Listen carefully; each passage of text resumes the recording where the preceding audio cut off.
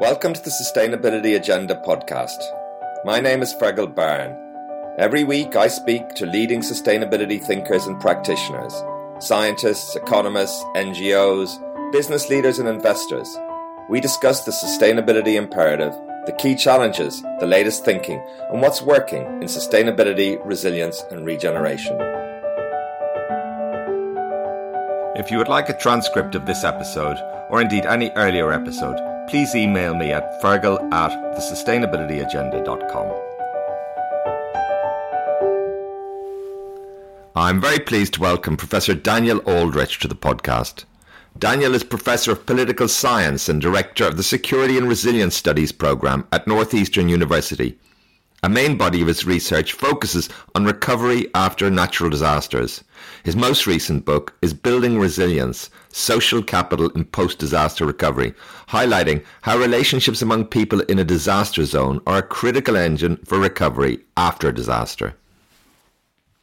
Thank you very much, Daniel, for joining me today on the Sustainability Agenda podcast. Thanks for having me. So, can you tell us a little bit about your background, Daniel, and your current work focus? I'm particularly interested in the work you do at the Security and Resilience Studies Programme.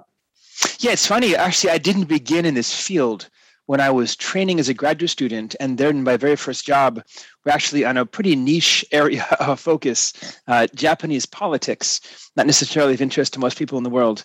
And then in 2005, as I was starting my very first job, our home, our neighborhood, our whole city where we lived, New Orleans, were submerged by the failing levees during Hurricane Katrina. So I had to switch pretty quickly after that into this field of studying what it means to go through a shock, to go through a disaster, and then hopefully bounce back. So since 2005, I've tried to understand not only here in North America where I live, but also in Japan. I do a lot of research there, around the world. What is it that communities need to do to get ready for the kind of shocks that, unfortunately, I think we all know too well these days, right? I think some of us are dealing with the shocks of extreme weather events. We have fires and we have floods. We have pandemics going on right now. Certainly, in some countries right now, terrorism is a major pressure. So we have all these ongoing challenges to societal stability. My research tries to understand what is it that we need to do to make our cities, our communities, our neighborhoods better able to handle these kind of shocks and then to bounce back afterwards. So now I direct the Security and Resilience Studies program at Northeastern. So we have a good number of master's degree students, some of whom go on to PhDs, who want to sort of go out in the world and work at a resilience officers agency, or go work for FEMA, or go work for a nonprofit, or go work for the private sector, and bring with them the skills for the agency, for the organization they're working for, to understand what it is that they need to do, right, to get that agency organization ready for these kind of shocks and hits. Yeah, very interesting. Now, you mentioned some of these crises that weather-related or environmental that many places are witnessing right now with the fires and the floods and so forth. Not to mention the underlying growing major existential and other environmental crises. What in particular is on your mind? Is there particular aspects of this current situation that is keeping you awake? You're thinking about most? Yeah, I mean, obviously, I think all of us are really seeing the daily impact of climate change in ways that maybe even a decade ago we didn't really think about that much. I live in Boston on the coast. The number of floods that we're getting here in Boston certainly has increased. The number of days subway stations are literally underwater. We just saw this in New York City right a few weeks ago with Hurricane Ida, right, where we literally had looks like a waterfall, underground waterfall there in parts of the city. So I think what I'm thinking about a lot is how our cities, especially because really, right, we know in the next few years, around 2/3 of all the world's population will be in a city, right, by around 2050 or so, maybe a little bit later, but most of the world will be in a city.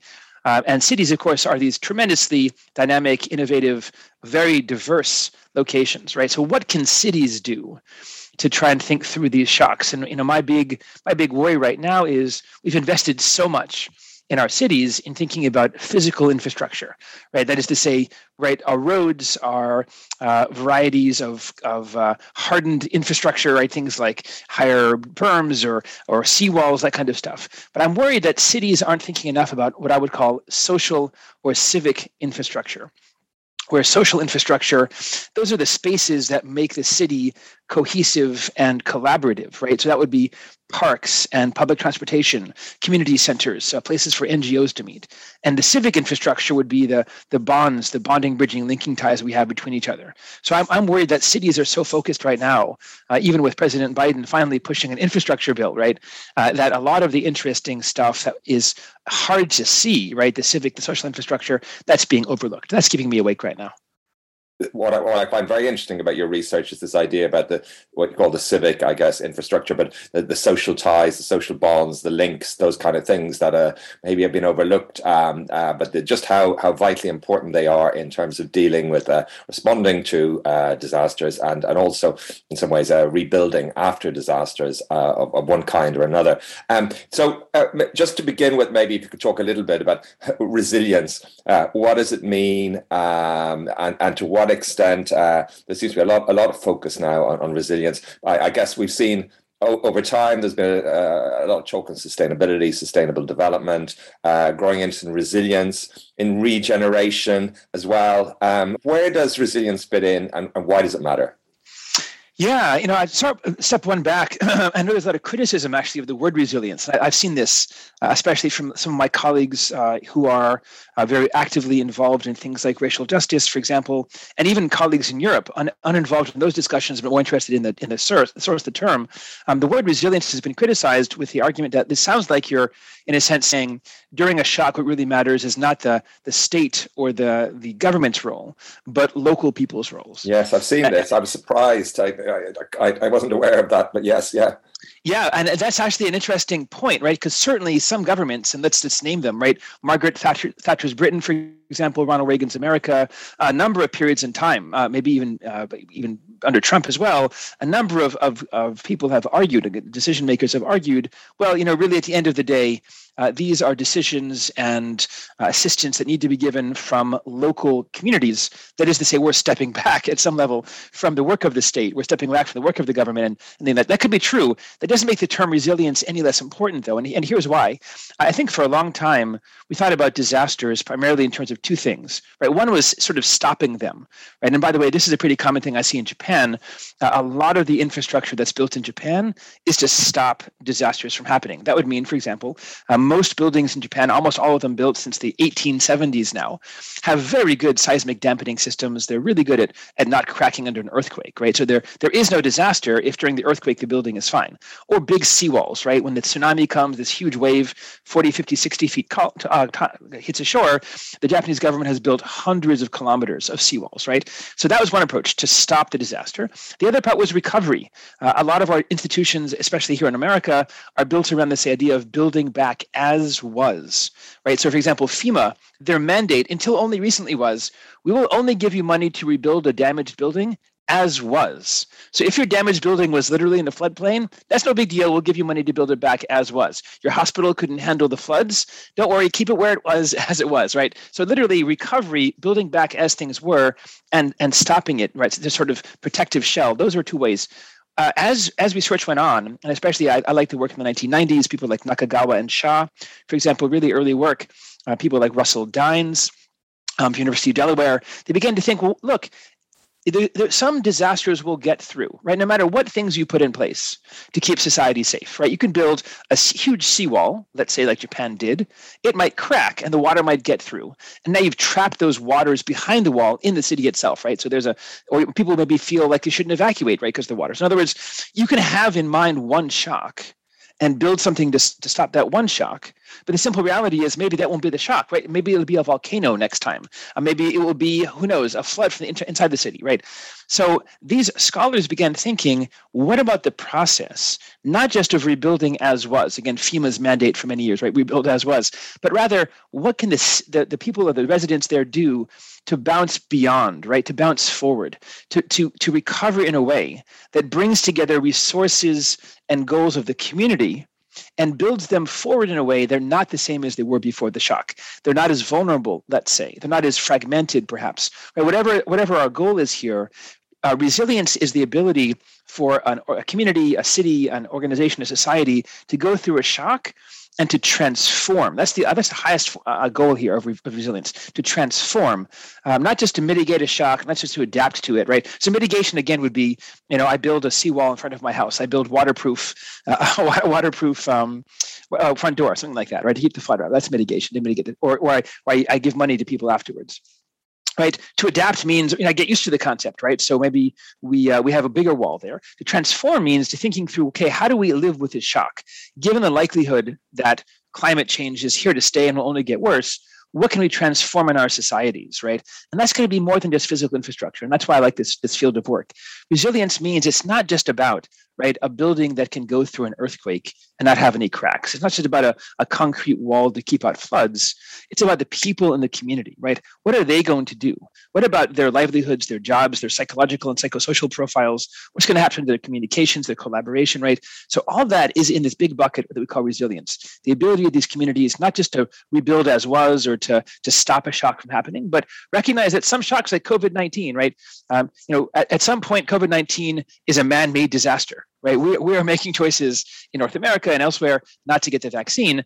Given the realities that we can't stop COVID-19, how can we build resilience to it, right? So again, that's the kind of resilience thinking that I really appreciate, not just understanding societies as trying to stop disasters, which is impossible, or prepare for a single shock, which is, again, most physical infrastructure is about one shock, but rather to build a society that's resilient means no matter what happens, communities in that area, communities in a flooded area, in a heat wave or whatever, they're able to collaborate, communicate, and work together in a way that will bounce them forward. Yes, it's very interesting. How well understood is this particular more nuanced sense of resilience? And can you give an example of a good, case? I know this kind of getting into the language of build back better and so forth seems to have been co-opted in some sense by particular groups of businesses and indeed governments and so forth. But I think the idea you're talking about is different. Yes, I mean, certainly, again, I completely agree with scholars, critical scholars, who argue, look, this term of resilience or whatever other term, sustainability, oftentimes government agencies or businesses will say to a community, you being resilient means we put in less effort into helping you, right? That's not at all what the term has to imply. Certainly they could, again, under a Thatcher or Reagan kind of system, the government might say, NGOs, churches, mosques, and synagogues, it's your job, right? We're going to step back. So what's a good example? Wow, I can think of a lot. Let me just give you one that I really enjoy. This is the city of San Francisco that we're talking about right now. They have a chief resilience officer, Brian Strong, but they also have someone in charge of neighborhood empowerment. That's Daniel Aldrich. And here's what they thought about, right? San Francisco faces a number of shocks, right? If you've ever been there, of course, homelessness and the gentrification, the cost of housing, that's a huge shock. They also are going to face a massive seismic shock. As we all know, around 1906, right, there was a huge earthquake in San Francisco, right? It was very, very powerful, destroyed a lot of the city. The city has built back. The simple reality, though, is not every building is seismically developed right now to handle that shock that's coming in the future. So what can the city do, right? Could they force everyone out of the city and make them retrofit their homes? That's incredibly expensive and it's probably not going to work. So rather than investing in physical infrastructure here, right, that is to say retrofitting buildings to handle an earthquake, the city began to think through, how do we build societal resilience? How do we build ties of cohesion and collaboration? And this is where I really like this example a lot. They have now a program called Neighbor Fest. Here's what will happen. Your block, your neighborhood, proposes to the city to have a party for your neighborhood. The city will help you by providing several $1,000s in funding to buy food, accessibility, a bounce house for the kids, block off the streets from traffic, help you get permits for all that kind of stuff, on several conditions. Your community has to work together internally to plan the party. At the party itself, there has to be a booth talking about these kind of shocks like earthquakes and so forth. And no one can be excluded. Even the neighbor that you hate, the guy whose dog is always pooping on your lawn or whatever, he has to come too. So this is a really interesting idea. Rather than investing that money, again, in engineering solutions, and of course there are a variety of attempts in engineering solutions, right, going on at the same time. But nonetheless, here resilience means there's going to be not only the shock, of course, of the earthquake, which will collapse a lot of buildings. There's going to be fires, a different shock. There's probably going to be a week or two that will go by when there's no food available, when cell phone towers will not be working after the batteries die in 48 hours. There'll be no internet left because most of the cables coming in will have snapped underseas, right? So we're going to have not just one shock. Again, maybe you could retrofit every building, but you can't solve other problems on top of that. So this societal resilience approach says we can build cohesion here. And again, notice NeighborFest does not say prepare for the event that will kill you all, right? It's not a doom and gloom kind of thing. This is talking about building community connections. And here's the cool thing.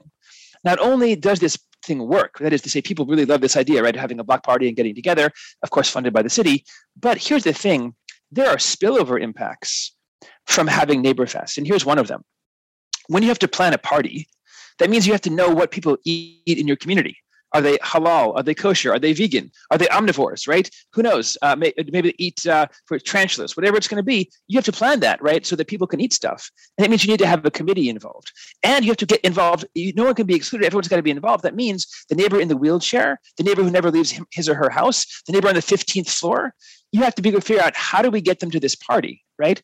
And now you're thinking through the kind of problems that disaster managers think about every day, right? Which is, how do we handle a community with a wide variety of vulnerabilities and accessibility needs? How do we handle mobility questions, right? When, again, let's say elevators don't work, how do we get them down to the 15th floor? Do we bring them the food? Is it going to be a runner who goes up to at the top floors and knocks on their doors, right? These are the kind of questions you've got to think about, right? Block by block. Not the problem. What's fascinating about this as well is the research you've done on disasters in Japan, and you can talk through this fascinating research that the most powerful predictor of recovery was the actual quality of the social networks and social ties. So these are essential ingredients for recovery and resilience. Exactly, that's right. So these ideas, right? That, building these connections to each other, helping increase trust and cohesion, figuring out who in the community has what needs, right? Those are the kind of things we need to get ready for any kind of shock. And this is why this is important, right? Because NeighborFest isn't just about one shock. They could have said, okay, the only thing we're thinking about is an earthquake. And the only real challenge there are building collapses. So the only solution here is an engineering one. That's not at all what they said, right? We know there'll be a variety of compounded disasters from the earthquake that will require a compound set of responses from communities. The only way to build those, right? No single physical infrastructure can do that. We need to have the social infrastructure, the civic infrastructure in place so people can collaborate and communicate and work together. And I think that's a great community. There's a lot of other examples I could give, but I think that's a really good one.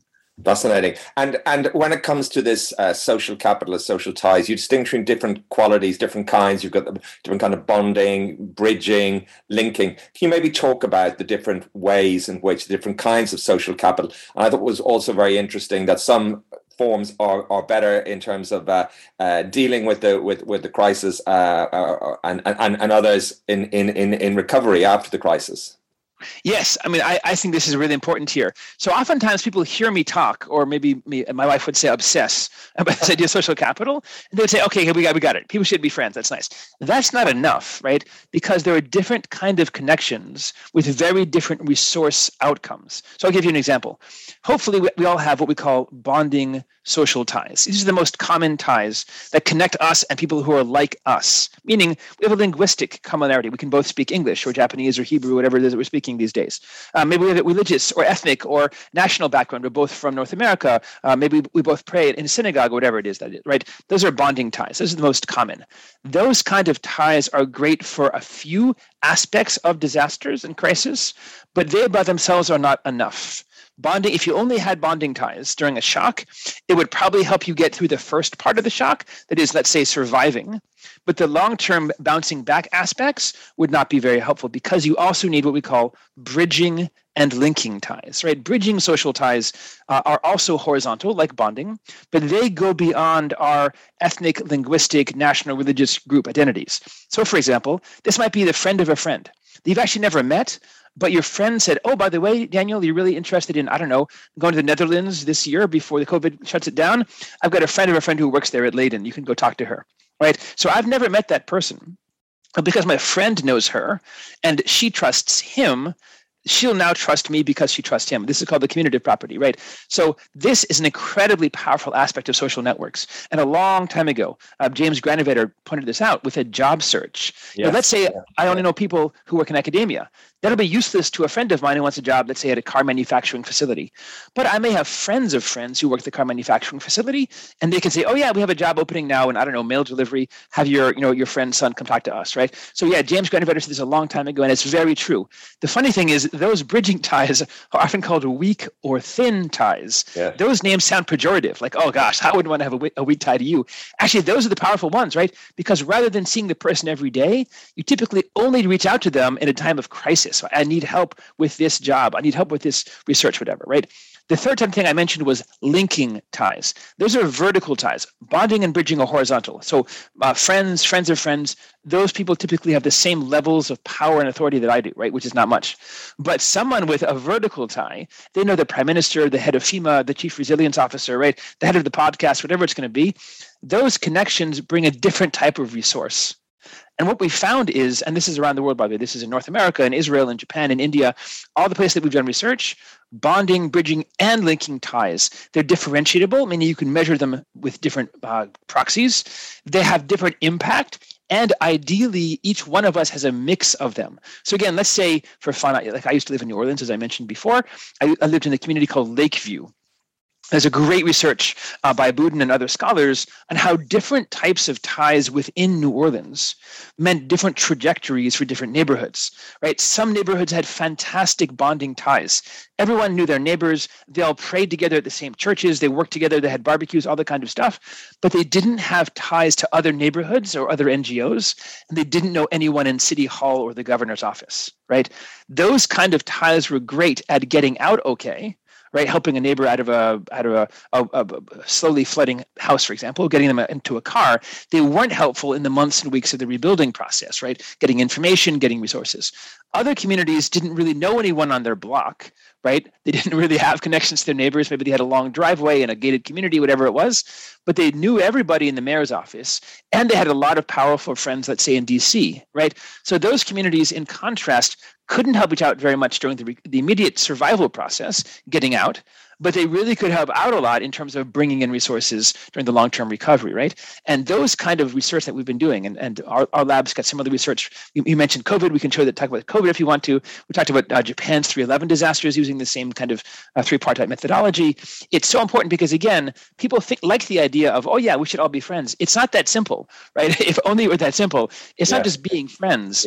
It's recognizing that there are different types of connections that work quite differently. Yes. I mean, you talk about gated communities and so forth, and I found this quite interesting. This idea that you looked at these different variables that might predict the success of a community to its resilience in some sense after a crisis, and wealth wasn't the one that came out the strongest. The wealthier did better, as it were. Can you talk a little bit about that? Is that how did you measure that? Does that include because we see this tendency of the gated community, and even at a metaphoric level, gated, people moving to New Zealand or buying properties to, estate and that kind of thing. Can you talk a little bit about that? Yeah, I'd love to. Yeah, so I'll give a different example. This one will come from the Fukushima nuclear disasters in Japan. So as everyone listening knows, back in March 11, 2011, a triple disaster in Japan, an earthquake, tsunami, and nuclear meltdowns at 3 reactors. 150,000 people who lived near the reactor had to evacuate because of radioactive contamination. And you can think about their lives, right? If you put on sort of your sympathy cap, all the kind of feelings they probably had at the time, right? So first of all, they had to flee in about an hour and a half in some cases with no pre-warning. They had to put everything they owned into one bag. That's all they got. And they had to leave their homes. And in some cases, now in a decade, they have not gone back, right? They cannot go back to live. Places like Futaba, like Namiye, right? So these are communities that evacuated early and have not been able to go back. So, of course, they have all kinds of anxieties, right? Obviously about their health, their children's health, their homes slowly being destroyed by nature as it takes over their communities. So my colleagues and I, Yasu Sawada and Keiko Iwasaki, decided it would be great to learn more about the mental state, the resilience, so to speak, the mental resilience of these evacuees. So with the permission of them and their mayor, we began interviewing them over time. we had a bunch of hypotheses, right, about what's going to help them regain their mental equilibrium. Again, going through all these simultaneous shocks, losing your home, being exposed to radiation, having to get a new job, having to move, right, your children being all thrown out of their school and so forth. So our first two hypotheses were pretty obvious. We thought, well, look, the wealthier members of the community, they have a lot more mobility, right, than the poorest ones. They can get up and go, as you mentioned, maybe they could buy space in New Zealand. Maybe they could get up and move to Tokyo or whatever really easily. Or they can, if they really are going through mental shocks, ideally they could use private insurance, right, they paid for themselves, to, for example, purchase time with a therapist or a counselor or whatever. Interestingly enough, that kind of wealth had no impact. Being wealthier had no impact whatsoever on the mental recovery of people from this community. That is to say, you could be incredibly wealthy, middle class, or poor. All types of it, people I just mentioned, had the same levels of shocks. And by the way, we measured this through a very easy to use thing called the Kessler-6 score, where we ask a question like, over the past month, how often has it been hard to fall asleep? Or over the past month, how often has your life felt meaningless, right? Those kind of very easy questions, not complicated, no psychological degree necessary. But what did help these communities was not wealth, but rather having neighbors that they knew that went through the evacuation with them and they stayed in touch with, right? Having that social network, right, of bonding ties gave them the ability to think, okay, I'm not the only family going through this horrible thing. I can talk about it. I can stress about it. I can vent about it, right?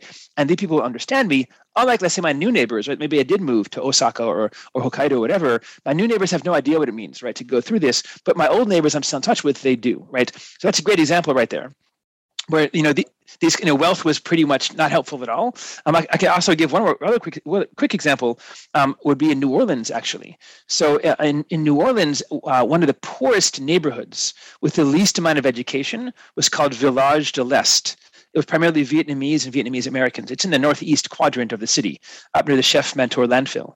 That community, which again has, I think on average, when I did the studies, like $28,000 a year per family income, which of course is beneath the poverty line, and less than a high school education, again, beneath the average of education for New Orleans, they bounced back and forward, meaning they built back actually new schools, new health centers, an urban garden for sustainability, all within a year, when most of us from New Orleans were still in shock, just fighting with our insurance companies. So again, it wasn't that they had money; it was that they were able again to communicate, collaborate, and cooperate. They worked together to rebuild not only as it was, right, which was a community that did flood. Most of New Orleans flooded, but they built now a health center for their people, a school for their kids, and also an urban garden, an urban farm, a very big one, so they could have food security for the future.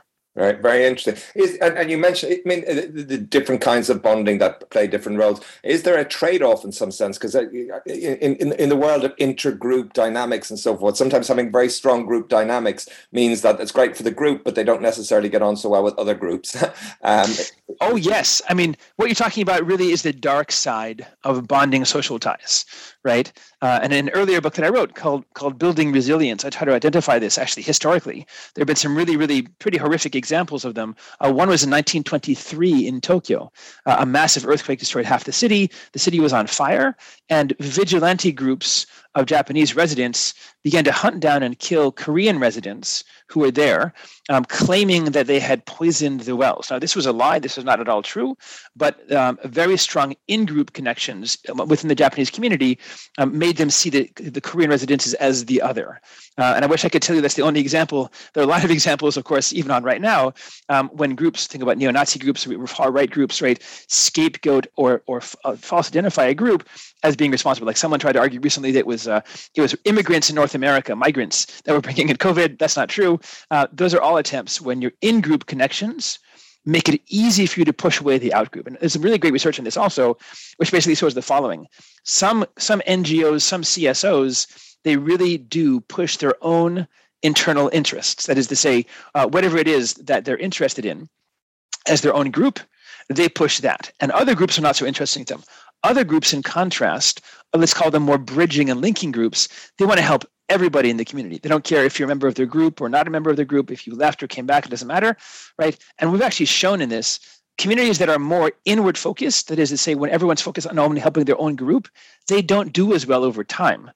Because each group tries to pull the resources into themselves, and it ends up as a squabble over resources. They try to divide the pie, right? Rather than enlarging the pie up to make the pie bigger, to make more people accessible to more things, they try to make it smaller and smaller pie for everyone else. Yes, so for sure, there are dark sides to bonding social capital. That's where bridging can really help out here, right? If your group is only helping people that look and not sound like you, maybe you need to spend some time, right, building these bridging ties to groups that are different than us. That's very interesting. Now, we tend to think of communities building up, I suppose, from families to neighborhoods and so forth, as physical communities and so forth. What impact is technology having on all this? Yeah, that's really great. So the easiest answer is we don't really know. we have some good research. Courtney Page-Tan, she's a professor at Embry-Riddle. She did a fantastic set of papers trying to understand, maybe the most obvious argument would be, well, look, if you're really active online, right? Let's say you're out there in your virtual affinity groups and your Facebook and you're on Twitter and Instagram and all those places, maybe you're not so active in real life, right? Maybe you're so busy being an online activist, or we call the people slacktivists sometimes, right? Maybe you're not really going out there to vote or give food to the homeless or whatever. So she did some great research, and she pointed out in her research that people in those communities that are active online are also active in real life. So it's not a bifurcation where if you're, again, on Nextdoor, let's say, or on one of those platforms that try to promote civic engagement, you're not active in real life. It's the opposite. You're active in both worlds, the virtual community and the IRL, the in real life community. So that's what we know so far from some of the work. Yes. We also know that those platforms can be incredibly powerful. There's another project she's working on right now, looking at, for example, groups like the Cajun Navy. The Cajun Navy were basically informal boat owners in Houston who, when the hurricane came through a few years ago, literally got out their cars and their boats, went around saving people using social media. So they used a variety of apps, of applications, Facebook, Nextdoor, and so forth, and said, where is someone that you know trapped? Again, friends or friends. Is your mom, is your grandma in Houston? Where is he or she? And they went to get them. Again, nothing fancy, no 911 calls because 911 had gone down because of the flooding.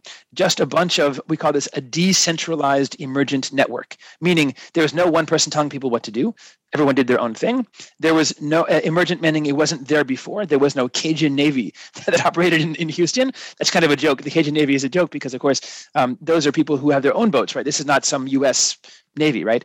So the Cajun Navy showing up and doing this stuff as an emergent network, that's a great example of the power of technologies. We also know that, unfortunately, in India, just a few years back, some of those same platforms caused riots, right, between ethnic groups there. Right. So again, we have to be careful. We don't really know, yes. The conditions under which social networks activate in a positive way. Again, this bridging tie, like the Cajun Navy. They didn't care if you're a member of them or not. They didn't care if you speak English or didn't. If you're from the area, you're a visitor. They just want to save lives, right? Or hateful messages on things like Twitter and Instagram, where you identify someone or a group and say this group is responsible for COVID or whatever it is, taking our jobs. You have some false claim, and you activate hate against them. We know, for example, thinking about the Rwanda genocide. Right, their radio was quite powerful, calling people cockroaches and Yeze, right? So too in history, right? We know that other forms of platforms like Hitler's ability to have rallies and also radio programs did make people think the same way, the wrong way, but the same way. So I think there's a lot of research to be done on the way that these platforms can help. Yes, yeah, very interesting, very interesting. Let's take a brief break to hear about an organization we support. The Environmental Justice Foundation is an NGO working to protect environmental security as a basic human right. Using powerful films and photography alongside hard-hitting investigations, EJF exposes environmental destruction and ensuing threats to human rights, telling the stories of those at the front lines. EJF takes local fights to the very heart of governments and businesses across the world to secure lasting global change. By providing training for grassroots campaigners, EJF also helps to give a voice to the next generation of environmental defenders, strengthening global action to protect people, wildlife, and our shared planet. You can find out more at ejfoundation.org. And now we're back to today's episode.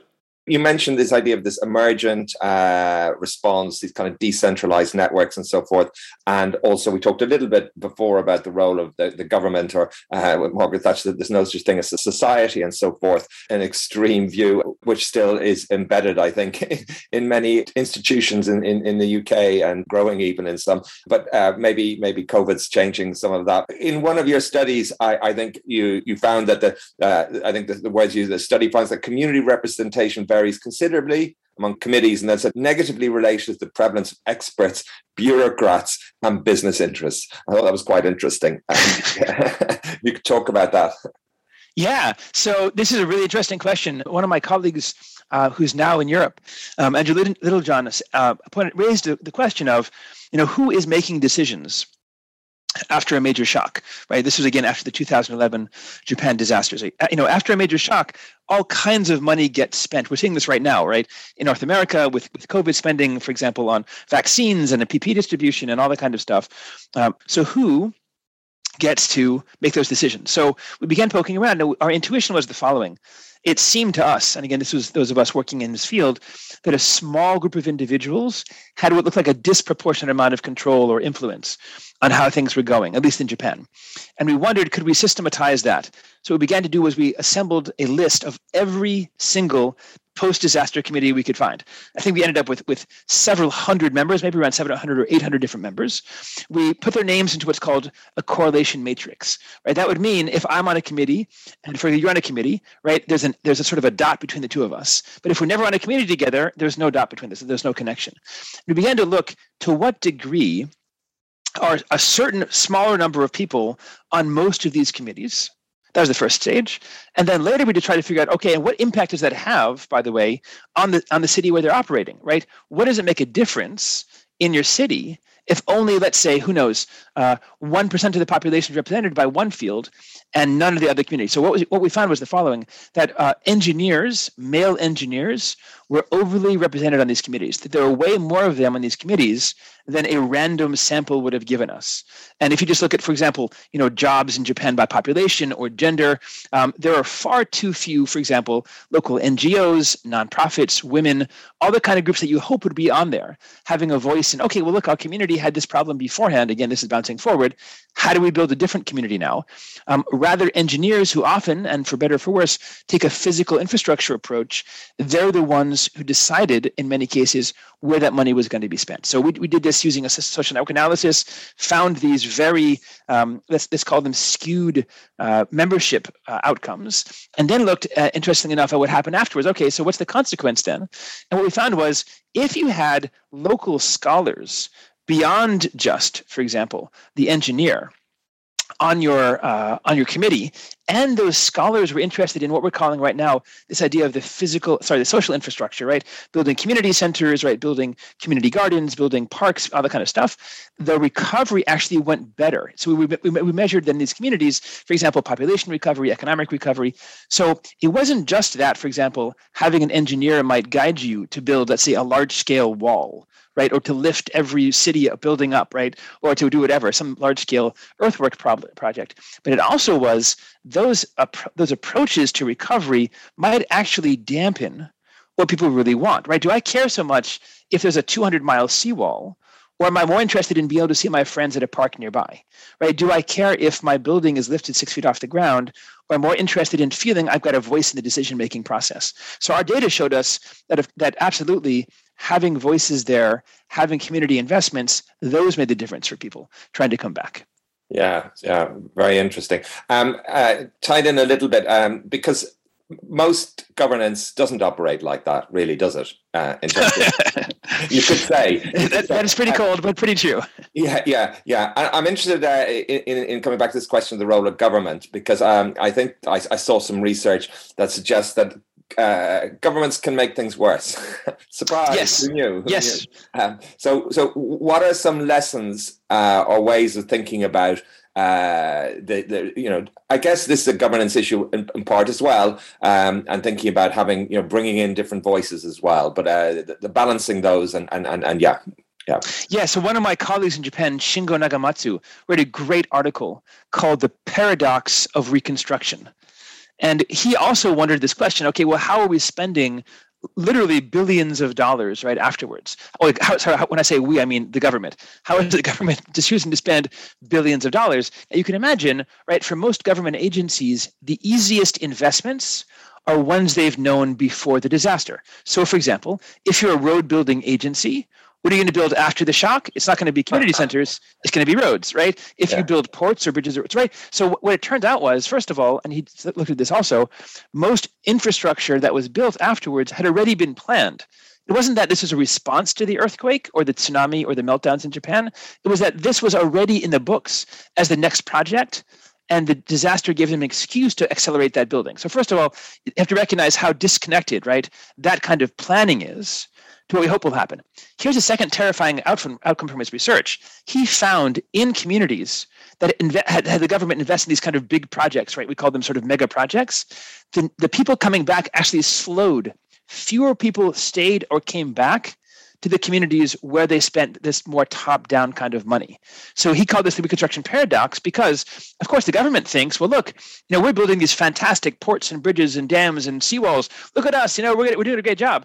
And the community said, well, that's great, but I don't really care about that, right? What I care about is does my kid have a school he or she can go to? Is there a park I can go see my friends in, right? Do I feel I'm part of this community? The more money being spent in top-down ways, the more shut out people felt. So he called this the reconstruction paradox because exactly in those cities, we had this massive amount of money being spent. Fewer people came back, which is really, I think, for the government should take a moment and think about that. If your only vision of post-disaster reconstruction is building back as was or as planned, right, you're not really going to capture local imaginations.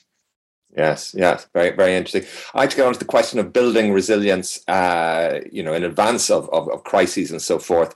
There is an idea I've seen around that, resilience costs money somehow. And there's an idea of redundancy, that if you build in redundancy, that gives you capacity to deal with, crises and so forth, and that's costly. And the driver of many infrastructure projects, I'm talking the physical infrastructure projects, but generally is, cost and efficiency and those kind of variables. I know there was an idea of frugal resilience, but can you talk a little bit about that idea? Yes, I'd love to. So a lot of things. So first, a lot of the work being done about costs for programming is old school cost benefit analysis, right? So again, you think about building a road. How do you measure if it's a good investment? How many people will use that road, right? So you build a road, it's a mile long, and 10,000 people will use it a day. You can calculate the per person costs of you building it at $1 million per mile. That's great. But what we often don't think about are two different things.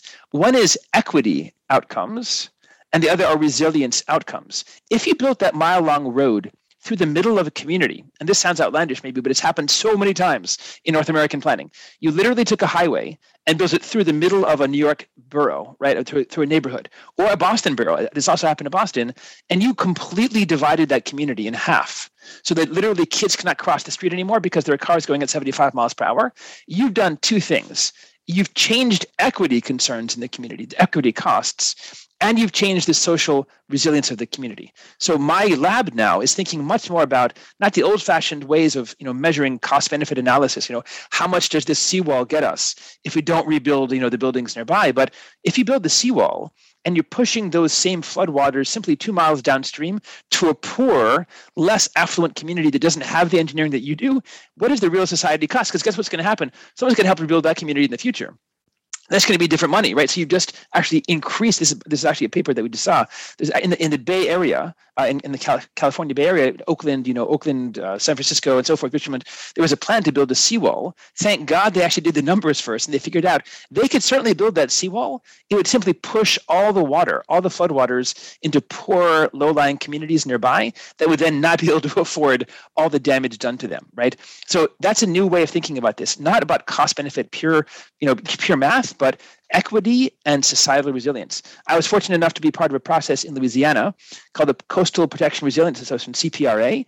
They also are thinking about this in terms of if we just think about this as building a wall, as opposed to, let's say, relocating individuals or helping communities make decisions, tough decisions about what lands to save and what lands literally to sacrifice to keep the other people around, that's a much better use of spending our money than just telling people, yeah, we're building a wall, or, we're going to raise this road.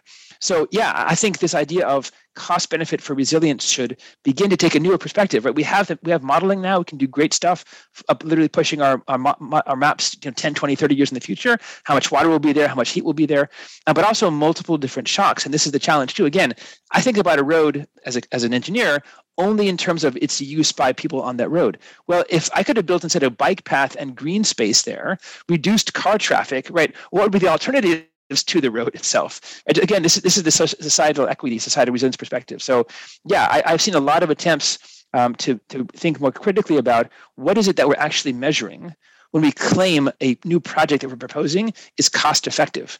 What are the actual costs to society? Yeah. So much fascinating material here. And it comes to a question, I suppose, how do you measure resilience? How do you think about it now? Because in your surveys and so forth, obviously you use various different tools to measure different things. Are there some well-established measures that you respect that you could look at a community and measure it on various different dimensions and say this is this community has a high level of resilience, as our resilience index? Are these ideas around? Yes, absolutely. And there's a lot of them. I think one of my colleagues cataloged something like 47 different indices out there, ranging from a well-known one, Susan Cutter. She has the Society Vulnerability Index, SOV or SOVI. There's BRIC, BRIC. There's COBRA, COBRA. So let me just back up from those and say two ideas. One is, first of all, the best measures of resilience always unfortunately come after the shock. Yes. Right. Yes. That is to say, for example, in Colorado, after the fires and floods there in Leons in 2013, we could measure the number of individuals coming back. We could measure their mental health, right? We could measure their presence or absence in schools. We could do all kinds of stuff. That's one of the best ways to do it. But surely, just to jump in there, but surely now with your research, we know that social ties and trust are very important variables. Yes. Or can we not look at proxies like that?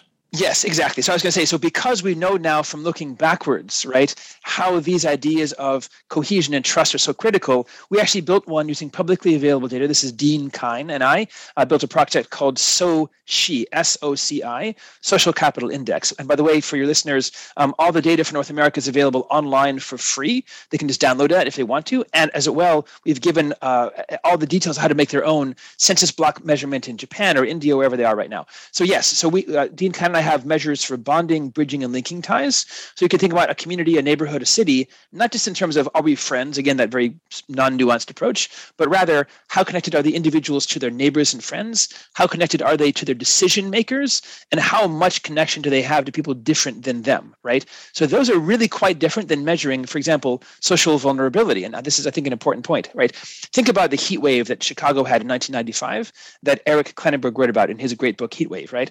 He pointed out it's not just being vulnerable that made a difference. There are many elderly people there in Chicago in 1995 who did not die during the heat wave. What really got to people, what made them more likely to die was being elderly and isolated, not having a social network. So if you think about this, right, most of our measures that we're using right now about vulnerability are just about, is the person elderly or not? Are they speaking English as a second language? That isn't enough. We need to know better, is the community one where someone who is elderly, let's say from another country, maybe they're a recent migrant from Syria or Afghanistan, right? And they've now moved to Boston. We want to know, will the community take care of them?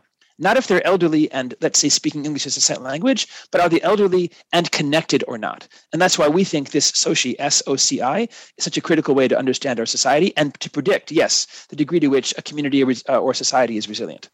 Fascinating. But how well established are these ideas? There's good news and bad news. The good news is I know because I've got really amazing colleagues, for example, in Cambridge, John Baldock is literally building a social capital map for Cambridge, Massachusetts, to understand their, again, hot spots and cold spots where they should invest in sources. I know the Australian Red Cross has now published several different full-length, 100-plus page reviews for their staff and for the society on the importance of these kind of social ties. I mentioned San Francisco already. I mentioned Boulder, Colorado. There are a number of small-scale communities around the world, and Australia, Red Cross, even bigger, doing this work. New Zealand's, for example, REMO, WREMO.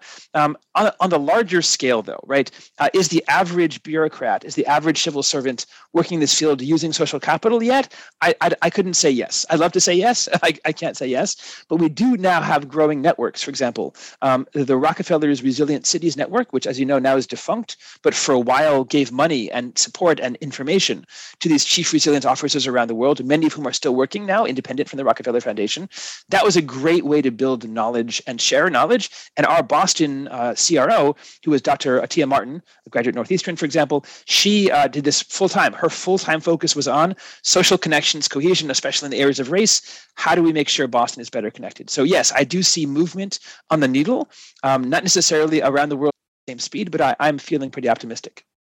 Very interesting. What about variability by crisis and by particular kinds of issues? For example, food. I don't know what the cliche or the idea is that we're three meals away from a revolution, or this idea. But food is obviously something that and fresh water and stuff like that, very immediate and needs to be dealt with right away, and so forth. And presumably, a nuclear crisis or a meltdown is different from a flood and so forth, or not so much. I'm just wondering, to what extent is it useful, or the transfer of ideas by kind of domain in that sense?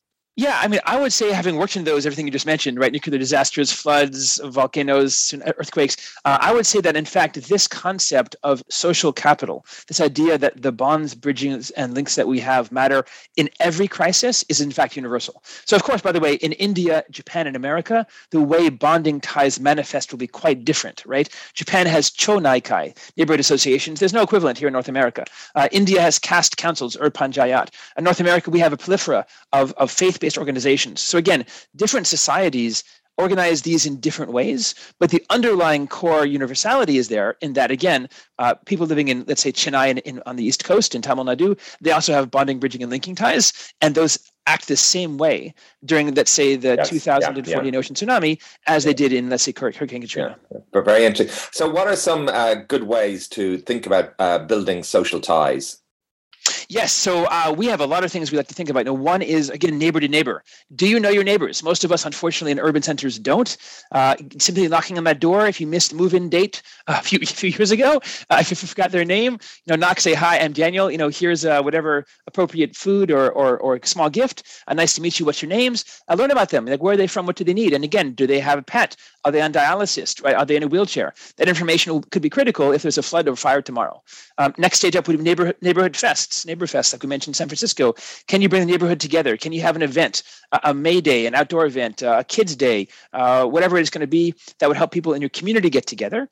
Then think about things like urban planning and urban design. We know from a long time ago, right? Jane Jacobs, Oscar Newman, the way we build our social infrastructure. Are there parks? Are there open spaces? Is it built for cars or for riders, right? Those things make a big difference in how we organize. Civic engagement. Does your city, community, neighborhood encourage everyone to show up? Can people who work or have kids show up to every meeting on zoning or the school board? Can people who are working two jobs show up? Is there a way to virtually to engage them? Think about community currencies and time banking. How can we engage people by giving incentives to participate? So everything I've just mentioned, by the way, all those 5 programs, we have found all of them work. They're not magic bullets. They don't solve problems. But on average, they can increase trust around 15 to 20% over a year of operation. We have a great program in Japan called Ibasho that brings these all together, that now operating in Nepal and the Philippines. So that's another good example that we've measured where having a deliberate bottom-up community-based program really can increase resilience. Right, that's fascinating because the kind of idea of bonding and bridging, I guess, very much at the heart of that. What about linking, and what about you're a great community, but you're in a country that's incompetent or corrupt or some mix of that? Or so linking ties may be extra governmental, right? So it could be, and this happened when I was doing work in India, that local communities had ties, for example, to the International Red Cross, or they had a friend of a friend who was working at World Vision, right? So it didn't have to be to the Indian government to get help. It could even be to an international NGO or to a national NGO. So these are the moments when, yes, it could be that you're living in a society. Maybe you're living in Haiti, right? Most recently. And in Haiti, unfortunately, the government, since the time of slavery and the French demanded reparations, have not really been able to organize well. But that might mean that your linking ties would be to some international NGO, Catholic Relief Services, for example. And that might be what helps you get through, even in a society that doesn't have a good governance structure. Yeah, very interesting. And just talking to you, I realized that the difference between resilience and regeneration, because you hear a lot of people talking about regeneration. I think this is a coming idea. We're going to see more of it. Paul Hawkins got a big book on this. There's quite a lot of work going on there, because actually regeneration is embodied in some sense in the nuanced way in which you think about resilience. Yeah, I mean, I think, we have so many areas that we should be connecting the dots, right? Every urban designer, every person thinking through transportation, right? This idea of resilience shouldn't be some small silo, right? That somehow, oh yeah, by the way, the community matters. It should be baked into everything that we do, right? Every time we design a new structure, a new community, a new area, we should be thinking, how will this impact social connections in the area? Are people's voices being heard? Is this a thing that people wanted, or is this some old plan from the 60s that's being revived, right? Where is this coming from? What will this do to community members? I think if we can do that more regularly, then we've got a much better chance of this working. Yes, this question of voices, though, I mentioned earlier, is a difficult one. With the powers that be, the structure of power in society, the concentration, whatever you call it, the 1%, all of these things that militate in some sense against individual voices and bottom-up approaches. Have you come across any ways in which communities have got together to be bigger communities and have worked on these questions? Yeah, so again, I had this small list of communities that I've spent a lot of time with. I've certainly seen this in the Ibasho projects in Masakicho in Japan, in San Francisco, in Littleton, New Zealand, for example. There are ways there of increasing civic engagement, of getting people who wouldn't normally show up to a school board meeting or environmental meeting to show up, and also to get them to interact. I'm a big fan. People often talk about social engineering. It's a nonsensical term. First of all, engineers and social are so disparate from each other so many times, right? But what this would mean basically is we really want to think about how are people getting along? People they don't know very well, different than them. Think about the polarization in North America right now, or the Black Lives Matter movement, and how much opposition some of those hit. We want to think about not just building something new, but engaging and building social fabric. And all of those are things that we can do. Again, not through like the Brasilia top-down modernist concrete architecture, but rather through areas, through spaces, through connectivity that makes us think about the other person more often. Brilliant. What cities do you think are doing this very well? I know I interviewed Kate Raworth, who's developed the idea of the donut, and some cities in Europe that are moving that idea forward very practically, Amsterdam, Barcelona. When it comes to these kind of questions of social capital and thinking, having people thinking about this the resilience question. You mentioned San Francisco. Are there a few cities around the world that you think are very cutting edge? I would say Rotterdam has done an amazing job, right? They can have faced floods for literally centuries now. And if you read their newest resilience plan, it is not about physical infrastructure anymore. It is now about social infrastructure and civic engagement. To what degree are citizens and citizen science, school children, the elderly part of the plan? Again, not just about floating houses and building berms and dikes, but how do we get people involved? How do we get their voices heard? How do we make sure they see water as the future? Water will be part of this, what's going on over time. Not going to be able to stop that, right? So how do we, again, engage with water, not as an enemy, but as part of the landscape? And I think Rotterdam's doing great. I mentioned Boston and San Francisco doing pretty well. Also, Wellington, New Zealand. Again, they will be facing an earthquake and tsunami in the future. Their local disaster managers have built a bottom-up community-based response where rather than telling everyone doom and gloom stories about the bad things that are going to happen, they've embedded in local groups, CSOs, NGOs, FBOs, all these local groups, and built trust with them to the degree that almost a tenth of all internet traffic goes to their page every day, which is pretty amazing to think about. That's where they go for trusted information, even before the disaster strikes. And if you can do that, I think you really are on the path to resilience. Fascinating. What's next for you, Daniel? I'm working on a book now, actually, on why societies tend to overinvest in this physical infrastructure and underinvest in the social and civic infrastructure. That's going to be a project for a year or two. I've got a few side projects I'm working on, focused on Boston spending as well. How are we preparing for climate change here in the city? And also thinking a lot about, how do we in the future measure spending and outcomes? I mentioned before the cost-benefit analysis, the old school kind of stuff. Can we have a way of integrating social resilience and equity into even a transportation project, right? Building that new road, building that new dam. Fascinating. Brilliant. Thank you so much for taking the time to talk to me today and share the wonderful work you're doing. That's full of insights and really important work. And I wish you all the best with your ongoing work, Daniel. Thank you so much for having me. If you like what you heard today on the Sustainability Agenda, we think you'll enjoy Katherine Hayhoe's new book, Saving Us, A Climate Scientist's Case for Hope and Healing in a Divided World. One of climate change's most effective communicators, Katherine provides inspired guidance on how to navigate all sides of the conversation on a topic that is currently one of the most politicized and divisive. Based on the science and illustrated by vivid stories from her personal experience, Katherine shows why we need to go beyond facts and statistics and begin the conversation with shared values, connect the issue to our individual identities, and inspire collective action. Thank you for listening to the Sustainability Agenda podcast. I hope you found it interesting. It would be great if you could leave a review and share the podcast on social media. You can sign up at iTunes to make sure you don't miss any future episodes.